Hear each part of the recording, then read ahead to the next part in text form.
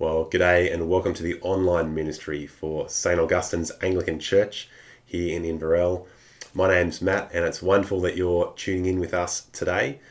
Today's ministry has been prepared for the 28th of August 2022. As we begin, hear these words of Scripture from Psalm 86. Be gracious to me, O Lord, for to you do I cry all the day long. You, O Lord, are good and forgiving, abounding in steadfast love to all who call on you. What a great promise from our God. Let's begin in a time of praise.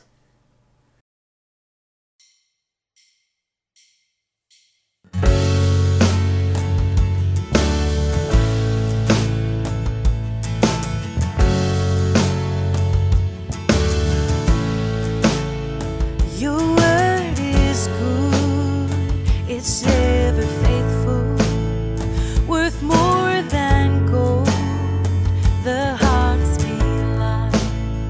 Your word gives life to all who hear and obey. Your word endures forever. Your word is true, it never changes. It formed the earth, sustains it still. Your word defends, providing refuge and strength. Your word endures forever.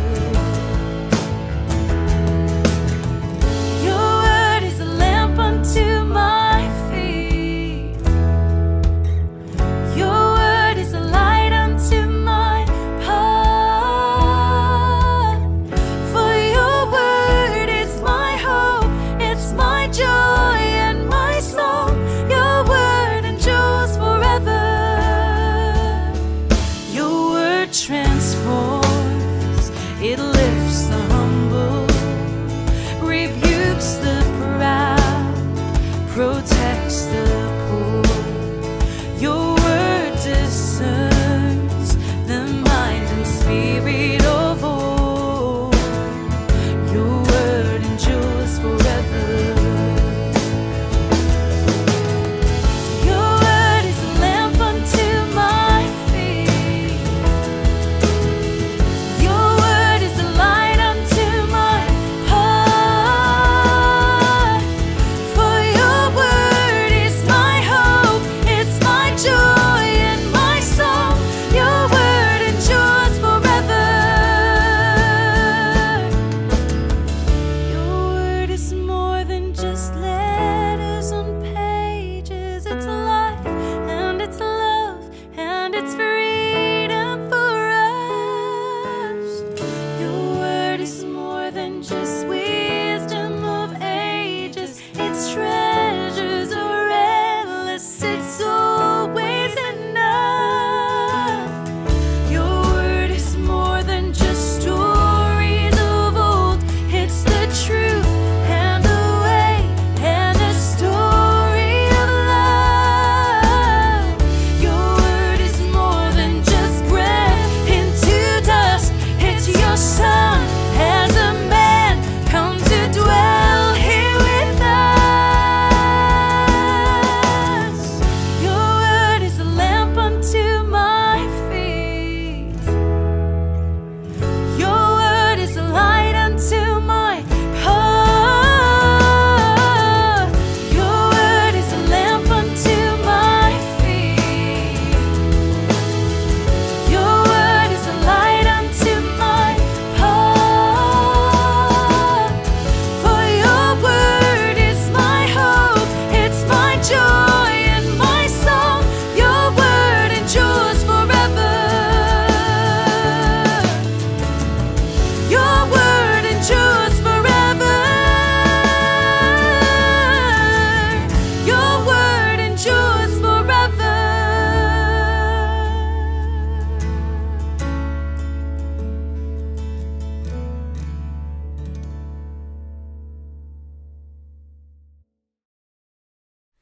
Well, as we come to the ministry of God's Word, let me encourage you to pause in a moment to take up your Bible and to have a read through our Bible readings for today.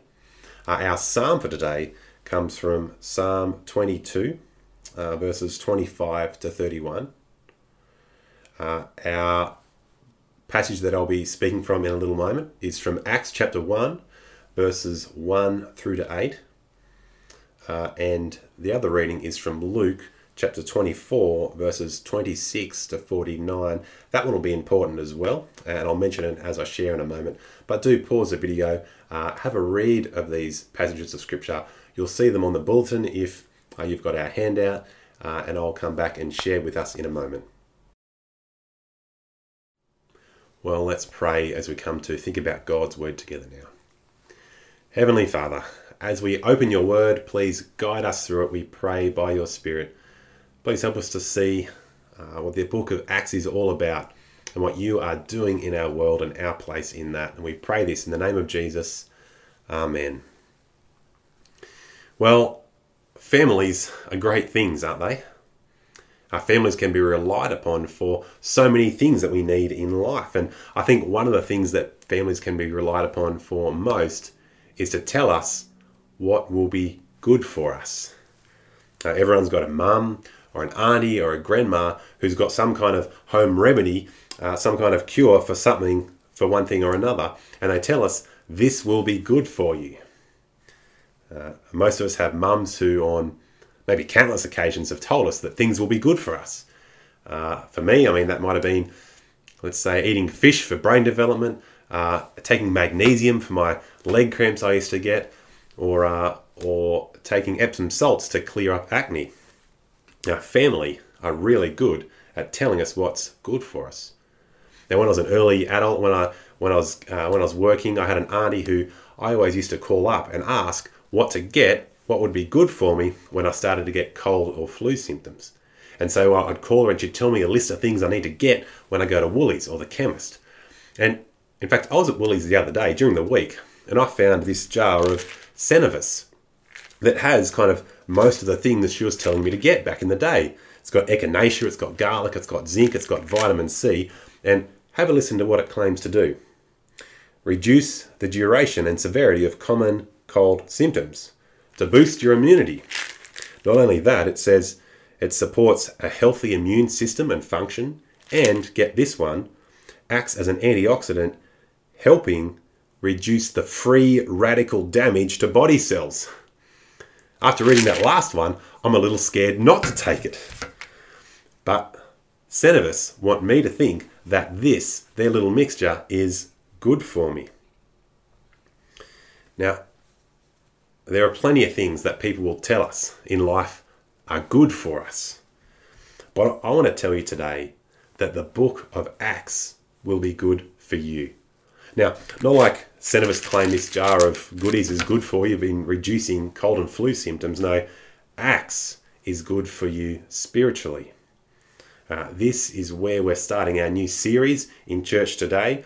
And so I want to say right off the bat, Acts is good for you because it will show us God's purpose in the world. It'll show us where God's heart is at. And so if this is your first week tuning in with us, maybe the first week you've joined us in a little while, I want to say welcome. It's really great that you're watching with us. It's great that you're joining us for our new series beginning in Acts. Now, this today will simply be an introduction to the book. And as we introduce, you'll both see what God's purpose in the world is and why this is good for you. So, let's open it up. If you've got your Bible there, have it open. It's the best way to listen. Acts chapter 1, verse 1. Here we go. The writer says, "In my former book, Theophilus, I wrote about all that Jesus began to do and teach until the day he was taken up to heaven." So what do we notice? The very first sentence in Acts, what do we notice? The writer says, this is not the place to start reading. The author, he actually says, we should start somewhere else. There's another place, something he's already written in the Bible. Maybe you know what that is. It's the Gospel of Luke. Now, how do we know? Well, because he starts his biography, his Gospel of Jesus' life, in a similar fashion to this. And so he shows us that together, Luke and Acts, they form his two-part volume. And so it's appropriate then, as we start our series in Acts, that we actually go back and have a look at Luke and see how he starts there. And so keep a finger in Acts 1, flip back to Luke chapter 1 now. Luke chapter 1, verse 1, there he says, "Many have undertaken to draw up an account of the things that have been fulfilled among us, just as they were handed down to us by those who, from the first, were eyewitnesses and servants of the word." Now, there's two things to notice here as we go back and read the very start of Luke. Firstly, Luke is writing with a purpose in mind. He's writing about the things that God is doing in the world. Specifically, the things that have been fulfilled that God is doing in the world. Now, secondly, he's not just writing whatever he wants about this. No, he says that, like any good historian, he's gone back to the eyewitnesses. He's gone back to talk to the people who saw it, the people who were there. These are reliable sources. Ones that, in verse 3, he says he's cross-checked.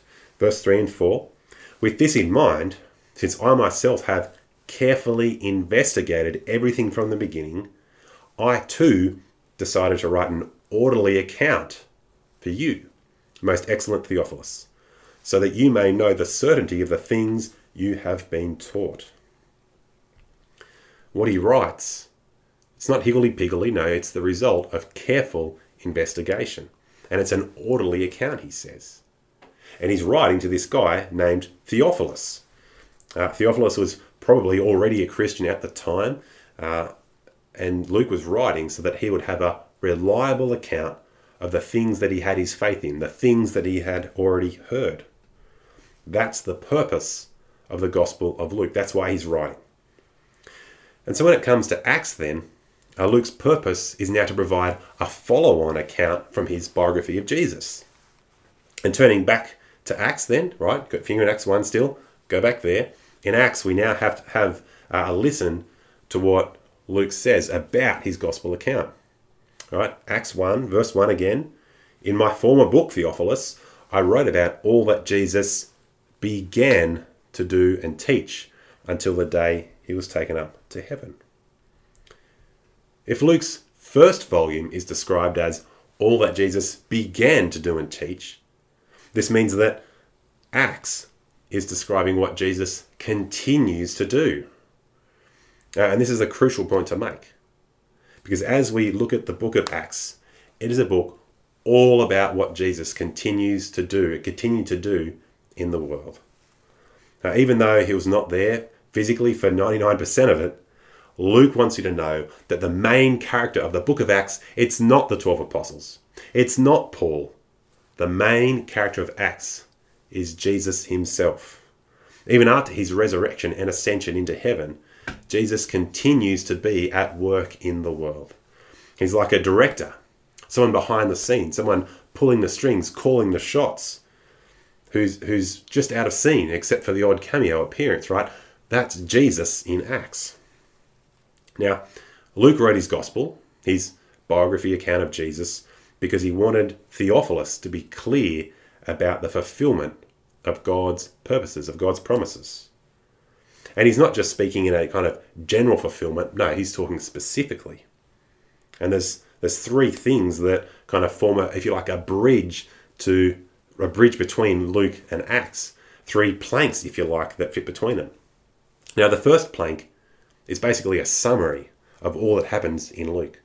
And the second two, number 2 and 3, are basically a summary of what we see in Acts. And so we see both of these, we see this bridge in Luke 24 and in Acts 1. And so we're going to go back now, again to Luke, this time to the very last chapter, Luke 24, starting at verse 45. And if we're going to be studying Acts, we need to be clear how it fits together with his gospel account, because it'll tell us how we're meant to read and understand Acts. All right, so Acts 24, verse 45, if you're there, here's Jesus talking to his followers after his death and resurrection, after he's come back to life. In Luke 24, he says, starting at verse 45, "Then he," that's Jesus, "opened their minds so that they could understand the scriptures. He told them, This is what is written. The Messiah will suffer and rise from the dead on the third day. Verse 46, Jesus' suffering, his death, his resurrection, it's a perfect summary, a good summary of Luke's first volume of his gospel. It's all about Jesus as God's deliberate action leading him to Jerusalem, to the point where he'd be strung up on the cross on that first Easter. Jesus' death means something. Now, the Old Testament points to his death as the means by which we can have a relationship with God. It looks forward to that. His death as the thing that deals once and for all with human sin, so that we can be forgiven and have a relationship with God. And we can be forgiven only by trusting in him. That's what Jesus points us to. But Jesus' suffering and death aren't the only things that are being fulfilled and on display here. No, so was his resurrection. The tomb being empty on Easter, just like his death, was also real and also means something. Now, there were some in the early church who thought that the resurrection was not with a physical body, but something that was a spiritual or a heavenly body. Likewise, people today treat the resurrection as even worse, simply as an allegory. Something that didn't really happen to Jesus physically, but something that happens in the hearts of believers. All right? It happens internally for us by faith. No. You cannot read Luke's twin volumes here and think that. Listen to the way that Luke starts Acts. Acts chapter 1, flip back again, verse 3 and 4, he says, after his suffering, he, that's Jesus, presented himself to them, his followers, and gave many convincing proofs that he was alive. He appeared to them over a period of 40 days and spoke about the kingdom of God. On one occasion, while he was eating with them, right? Ghosts can't eat. While he was eating with them, he gave them this command. Again, you cannot read Luke or Acts and think that Jesus was not raised with a real physical body. Now, Jesus' death was physical and bodily, and so for his victory over death, his resurrection would also need to be physical and bodily. Luke, as the writer, stresses here in Acts that there were many convincing proofs. That's what he says. A quick implication. The Christian faith, Luke says, is built on evidence. So here's a question for you. Have you ever seriously considered the evidence? If you haven't yet, or if you're still trying to work out who Jesus is, why Jesus is significant in your life. On Thursday nights, we're running an Introducing God course at church. We've just started one, and it's not too late for you to jump in. You can find the details of that on our website. I want to encourage you. If you're still exploring, still trying to work out who Jesus is, that is where you need to be. I want to commend that to you. You can get in touch with us via the website. But right now, I want you to see the first plank in the bridge between Luke and Acts. It's the fulfillment of Jesus' suffering, death, and resurrection. And these aspects of Jesus' life, they have implications then. They have flow-on effects, which leads us to the second plank in the bridge. That is, Jesus' followers will be empowered to witness by the Holy Spirit. And so, flick back into Luke 24. This time, verses 48 and 9. Jesus says to his followers, "You are witnesses of these things." He means his death and resurrection. "I am going to send you what my Father has promised, but stay in the city until you have been clothed with power from on high." Here is a promise from the mouth of Jesus. Now, through the Old Testament, God's people longed for the day when God would pour out his Spirit on people, on all people. And this is what Jesus is promising. And it's the promise he reaffirms at the start of Acts. Flick back, Acts chapter 1, verse 4 and 5. Luke tells us that on one occasion, while he was eating with them, he gave them this command. "Do not leave Jerusalem." Sound familiar? "But wait for the gift my Father promised, which you have heard me speak about. For John," that's John the Baptist, "he baptized with water, but in a few days you will be baptized with the Holy Spirit." And this is what we see happen in the very next chapter of Acts. One page later, Jesus' followers, they receive the Spirit of God, and it radically transforms, it radically changes their lives. I'll give you a sneak peek of that in a little while. But Luke makes it clear that Jesus' followers are to be witnesses of the good news of his death and resurrection. Right, this is part of what Acts is all about. And they will be equipped for the task by the indwelling of God's presence himself, by his Holy Spirit. In fact, this is how Jesus continues to be the main character in the book of Acts. He continues to work in people through his Spirit. He continues to speak through his apostles. Apostle literally means sent one. He speaks through them by his Spirit. And he leads the people they encounter to have a saving faith in him, again, by working in them by his Spirit.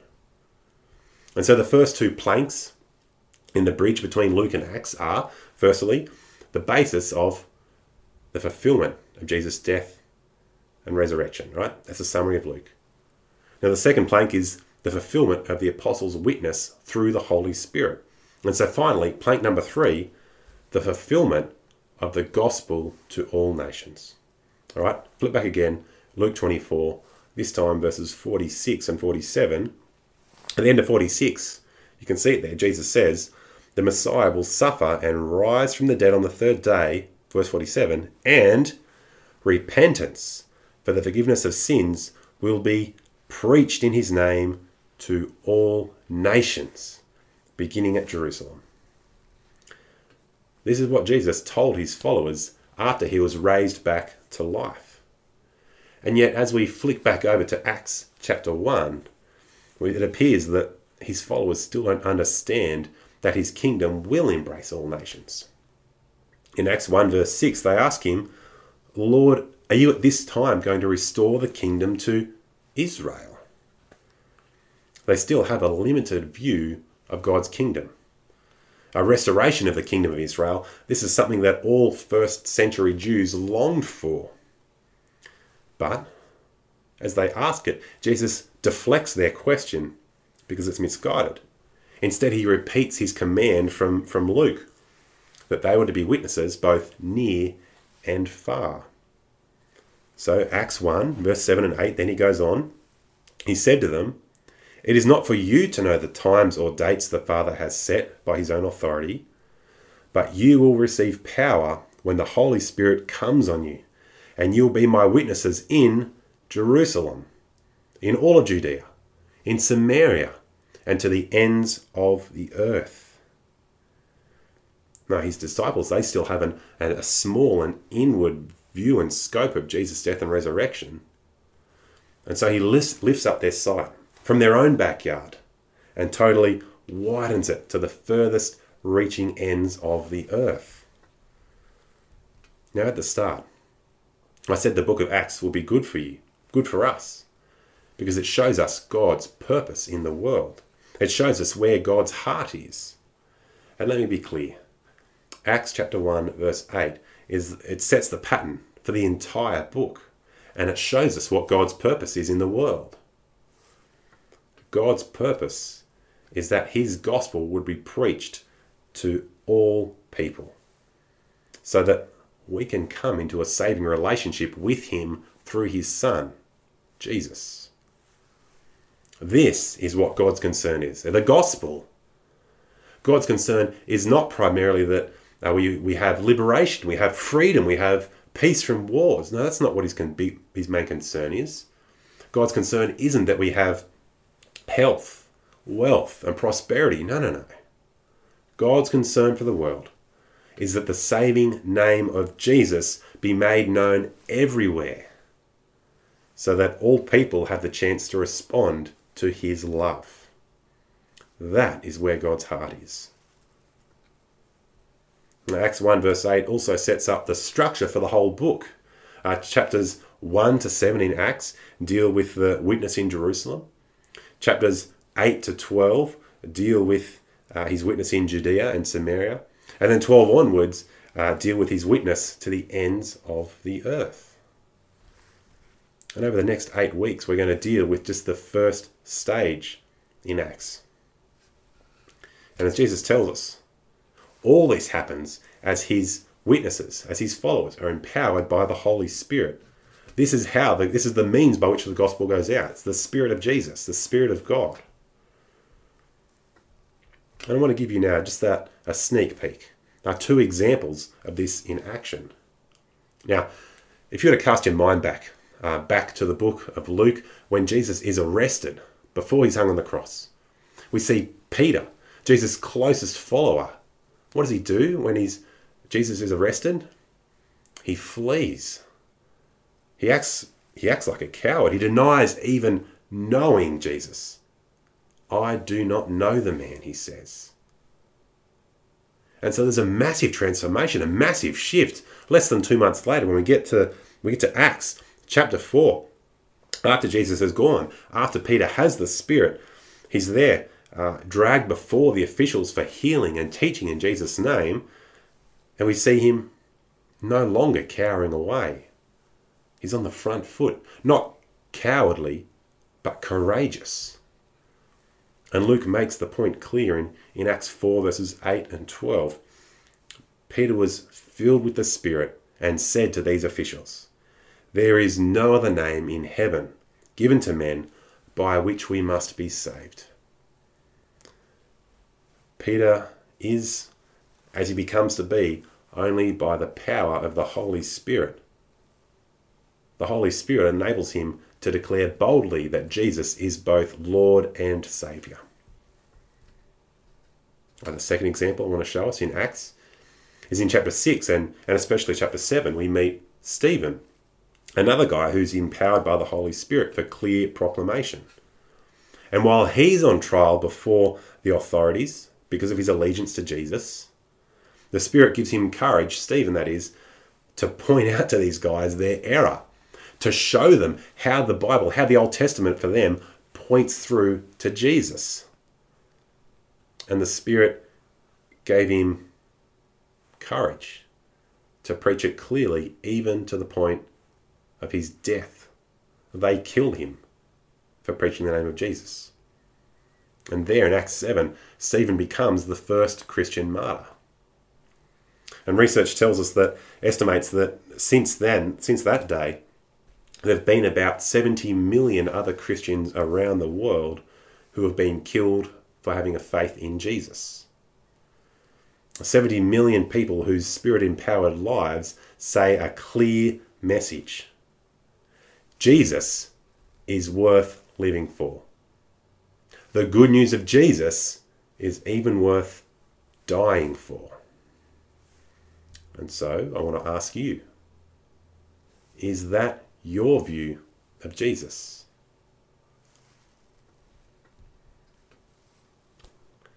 Let me tell you, this is why our series in Acts will be good for you. Firstly, Acts will strengthen your trust in what God is doing in the world. It'll strengthen your trust in him.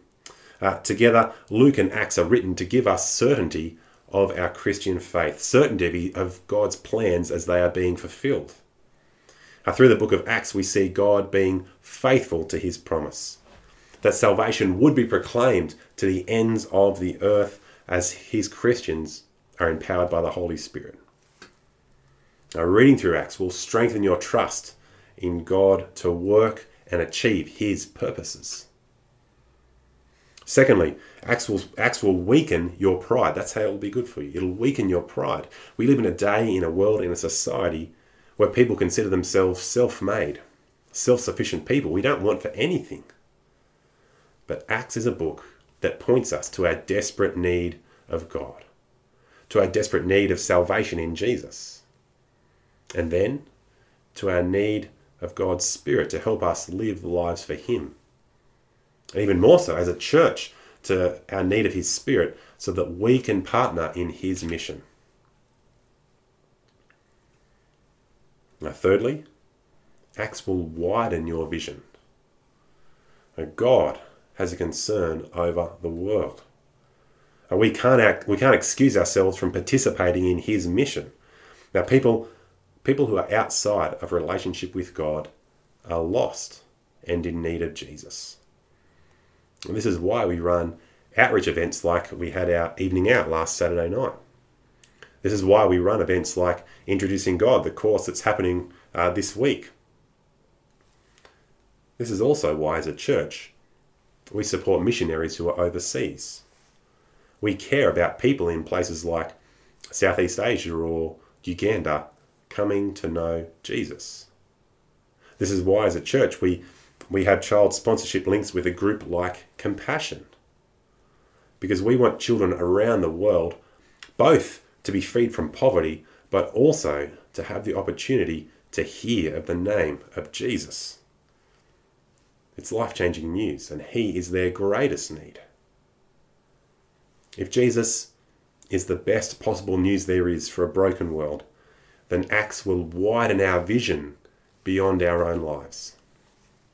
And finally, Acts will be good for us because it reminds us of what's most important in life. And it will do that by showing you what's important to God, what's dear to his heart. And so maybe you're here, you're watching with us for the first time today, or maybe this is the first time you've tuned in for a while. Either way, can I encourage you, don't just tune in once. If you come along to church, don't just come along once. Stick it out for the next 8 weeks as we work our way through the first major section in Acts. And as I said at the start, Luke tells us that Acts isn't the place to start reading. No. If you haven't yet, or if you haven't in a while, go back and have a read of the gospel, his biography account of Jesus' life. I want to encourage you to both be reading through Luke and joining with us as we go through Acts, because this will be good for you. Sure, Cenovus claims that their mixture of echinacea, garlic, zinc and vitamin C will be good to help reduce the severity of common cold symptoms. But Acts will be good for you because it'll strengthen your trust in God and what he's doing in the world. It'll weaken your pride. It'll widen your vision. And it will remind you of what's important in life as we see what's closest to God's heart. And so I'm really looking forward to going through Acts with you over the next 8 weeks. And I hope to see you tuning in or in church with us for that. But let me pray. Heavenly Father, we give you thanks that you are the God of all things, and that you are a God who still loves us. You are mindful of men. Father, help us to cast our lives on you in repentance and faith as we see Jesus saving death in our place, as we see his resurrection that affirms it all, as Lord, we see you still at work in the world, seated in heaven. Father, help us to be people whose vision is widened, whose hearts are set on fire for your mission, and who are people that grow as we sit under your word. Father, please do these things in our lives, we pray. Amen. Well, we go now to a time of praise.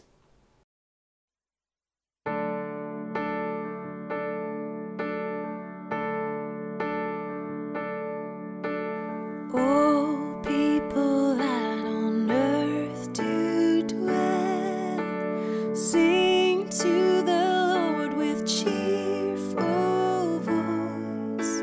Serve him with joyous praises. Tell, come now, be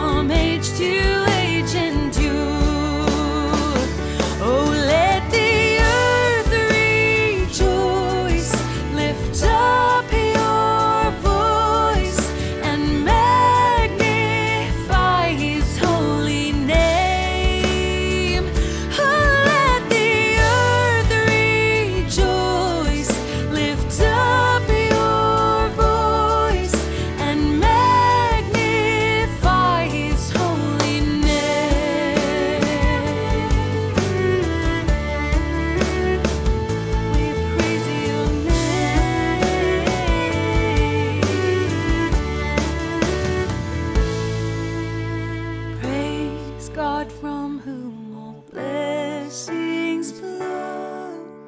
Praise him, all creatures here below.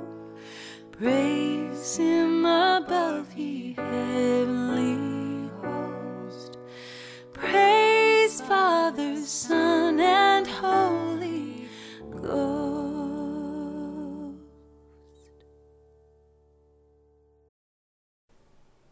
Well, we come now to a time of prayer, and so in a moment there'll be a blue slide that comes up with some prayer points, and I'll encourage you to pause the video at that moment to be praying not just for the things you see there, but for things that are going on in your life and in the life of our church as well. I'll be praying for the things that have come up as we start to look at the book of Acts. After we pray, there will be a moment of praise, and then I'll draw us back in as we finish together.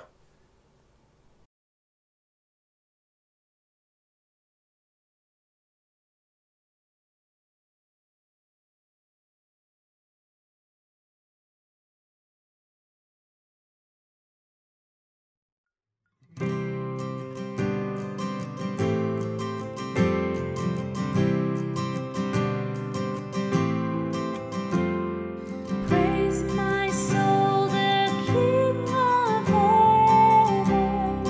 To his feet thy tribute bring. Ransomed, healed, restored, forgiven. Who like me his praise should sing? Praise him, praise him, praise him, praise him. Praise the everlasting King.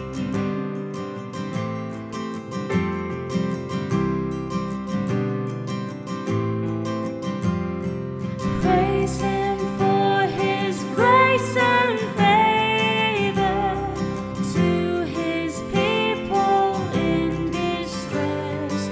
Praise him still the same forever, slow to chide and swift to bless. Praise him, praise him, praise him, praise him, praise him for his faithfulness.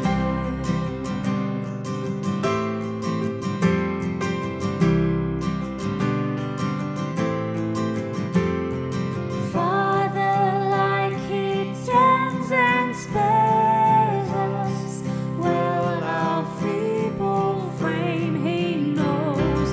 In his hand he gently bears us, rescues us from all our foes. Praise him, praise him, praise him, praise him, widely as his mercy flows.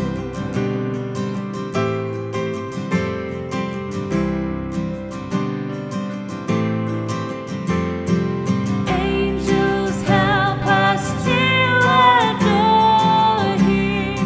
Ye behold him face to face.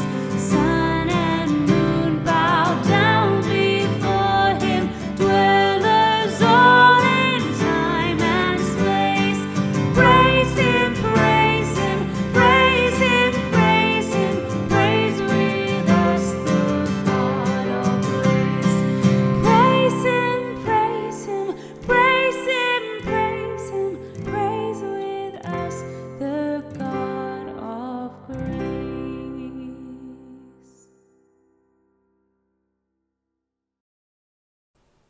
Well, friends, I hope you keep joining with us as we move through the book of Acts over the next number of weeks.